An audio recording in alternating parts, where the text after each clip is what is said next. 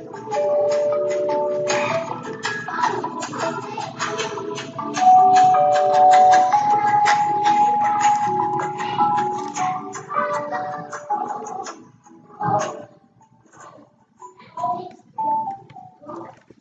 everyone, and welcome to Two Realtors. I am your host, Kimmy. And I'm your host, Ivani. And we are back for another week with so much information to share with you guys and just to have some general conversation. We're always excited when we get to do these podcasts just because we get to let out so much, not necessarily frustration, but just bounce different ideas and thoughts and, stories and things that's happened in real estate and what's going on in real estate. And we're just always excited to share it. So just to jump right into it, what's been going on? Like what's new in the real estate world? Oh, okay. Well, I was reading this article. Have you seen it? Where they were talking about how the new Pokemon Go app is taking over the world and it's also taking our real estate world. Have you seen the article? I haven't seen it. Okay, well, I saw the article on Inman, and it was saying how real estate agents are using the Pokemon app as a way of providing descriptions and directions toward their listings. It's kind of trendy in areas where there are more younger people in the areas because it'll tell them, for example, the house is 7 Pokemon steps from a gym or 7 Pokestops within a mile or things like that. So I'm supposed to know what that means. All the users of the Pokemon app, which amazingly is a lot of users. Did you know that Nintendo just went up and worth about $7.5 billion just from this app? Just That's from this app in the That's past crazy. week. Isn't that crazy? So as a real estate agent, I think it's very important that we kind of stay up on the new trends and new things that are going on out there. Would you put these Pokemon descriptions in your listing? Well, for one, I don't even know about the whole Pokemon thing. Like I've seen the cartoon, or I don't even know if they had a Pokemon game or not.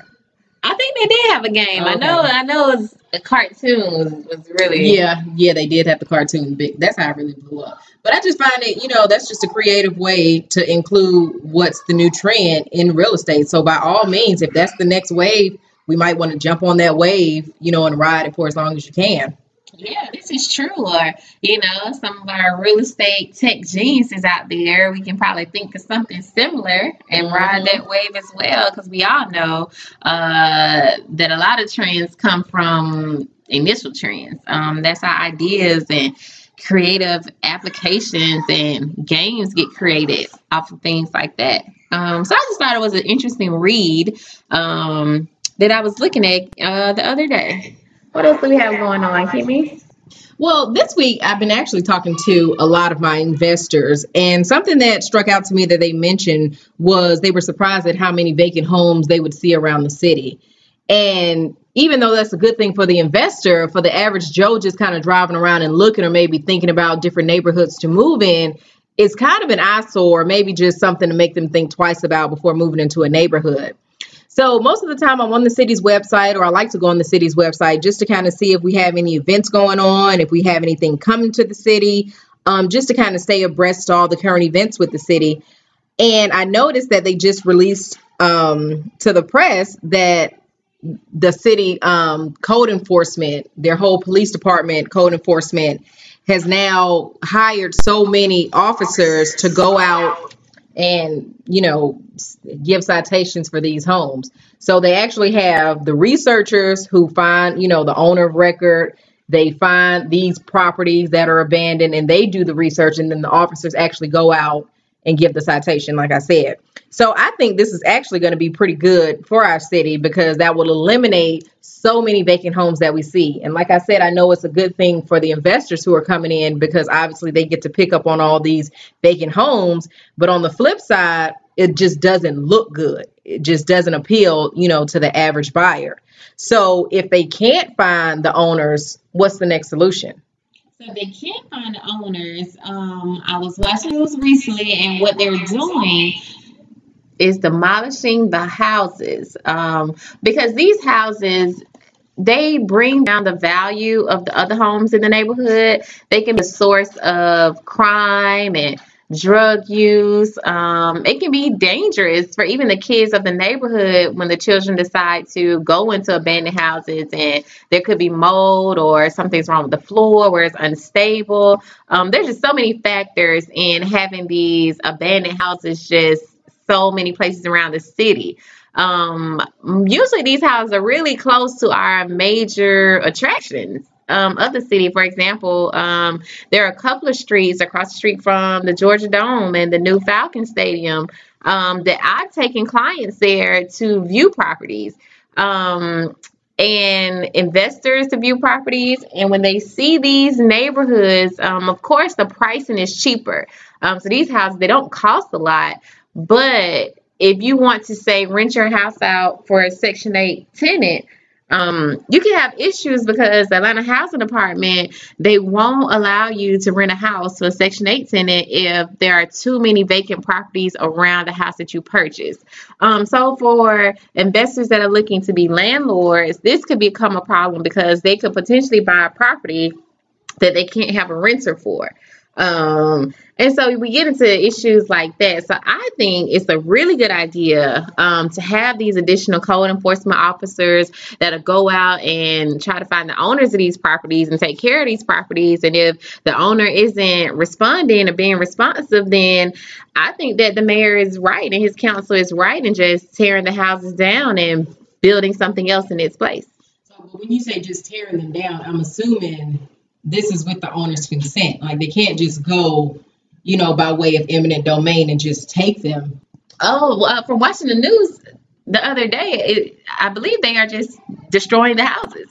Because if you can't get in touch with the owner, I think that has been the issue. A lot of people from different states that are not living in the state of Georgia, let alone the city of Atlanta, purchased a lot of properties in this hot Atlanta market as investment properties. And so when the properties here are just one of hundreds or even thousands of properties on their books, they might not have the resources needed to check on these properties. So at some point, the city does have to step in and take over these properties if they can't assist the owner in correcting these issues. So I know we're talking about, like single family residences, but when I was driving on the south side not too long ago, I did see like a whole block of apartment complexes. And that just had me thinking, well, do you think it's going to resonate the same with single family residents? So I know if I'm living in the community or an apartment complex and I happen to see this big, so many acreage of land or acres of land now vacant, now leveled, I don't know if that really helps the community, if it hinders the community, if it's still an eyesore, or, of course it's better than the boarded up windows or, all the graffiti on the buildings. But do you think it's the same if you do apartment complexes too? I think so too. I think that in those communities, a lot of times those apartment complexes are very close to single family residences. And so it can be challenging for those residents to come home every day or go to work or want their children to go outside and play. And then there's this big abandoned set of buildings that have been abandoned and vacant for a long time, because that also breeds the crime more drastically, and that type of environment will breed the illegal dumping of a lot of items that can turn out to be hazardous to the health of those in that community. So I think that the apartment complexes, tearing those down, demolishing those, is something that's needed as well, especially if those owners they no longer have the means or the capital to reinvest into that apartment complex. On the bright side is that with that huge tract of land and all that acreage, in some other communities, that is where the city comes in and builds mixed use communities. With those mixed use communities, I think that breeds a lot of potential in commercial real estate as well as residential real estate, because you can have residents, single family homes that can be put in that area, as well as another apartment complex that they can include places where people can shop, places where people can work. So I think mixed use communities that'll do really great for real estate industry as a whole. I mean, I'm a fan of the mixed use community. I absolutely love it. I just love the whole concept, the whole idea, the actual layout of, being able to live, work, and play in the same area. It's convenient, it's economically friendly. But I always, want to play devil's advocate because moving on to our next topic, now we need some developers. Now we need those people to actually develop those areas. And would they want to even come in those low income areas? Would they want to go where all the vacant houses are? So that's why when I went back and said, could it help it or does it hurt it? Or is it still an eyesore if they tear it down? Or, it's great that they're getting rid of all these vacant homes and these abandoned apartment complexes. But until that development is ready, it's still empty. Yeah, that's true. But I know in certain areas, when the city does decide to tear down or take the homes back from their owners, they put homes in their places. So I know in one of the communities, when they're tearing down the house, they're going to rebuild another house because the house that was torn down might have been unsalvageable. So in that aspect, if you tear it down to build something else, I feel that that's going to tremendously impact the field of real estate. That's going to grow tremendously. So you can have, if I'm an investor and I see where they're clearing out land, that could be the opportunity to buy that land. If I'm a developer, I can use the opportunity to create something new that's there. If I'm a commercial real estate, I can decide to use that land to put a store there or a business there that can be useful for the residents of that community.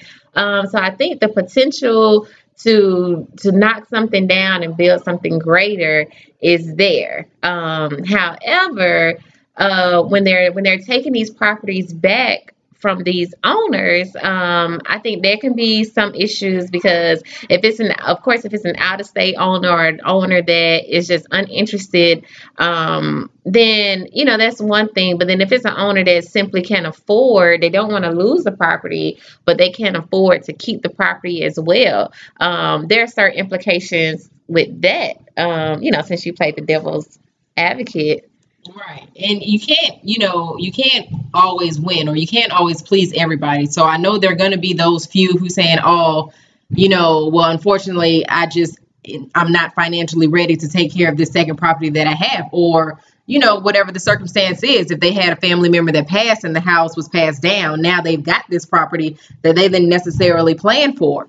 So, of course, circumstances are different. It's just unfortunate once you lay the rule out, everybody kind of has to follow that rule. So they can't just say, oh, well, if you have this special situation, then you're exempt from us tearing down the home. If it's on the street, and it's vacant and nobody's claiming it or nobody's doing anything about it after all these citations have been met, after code enforcement has done their due diligence, then, the process has to follow.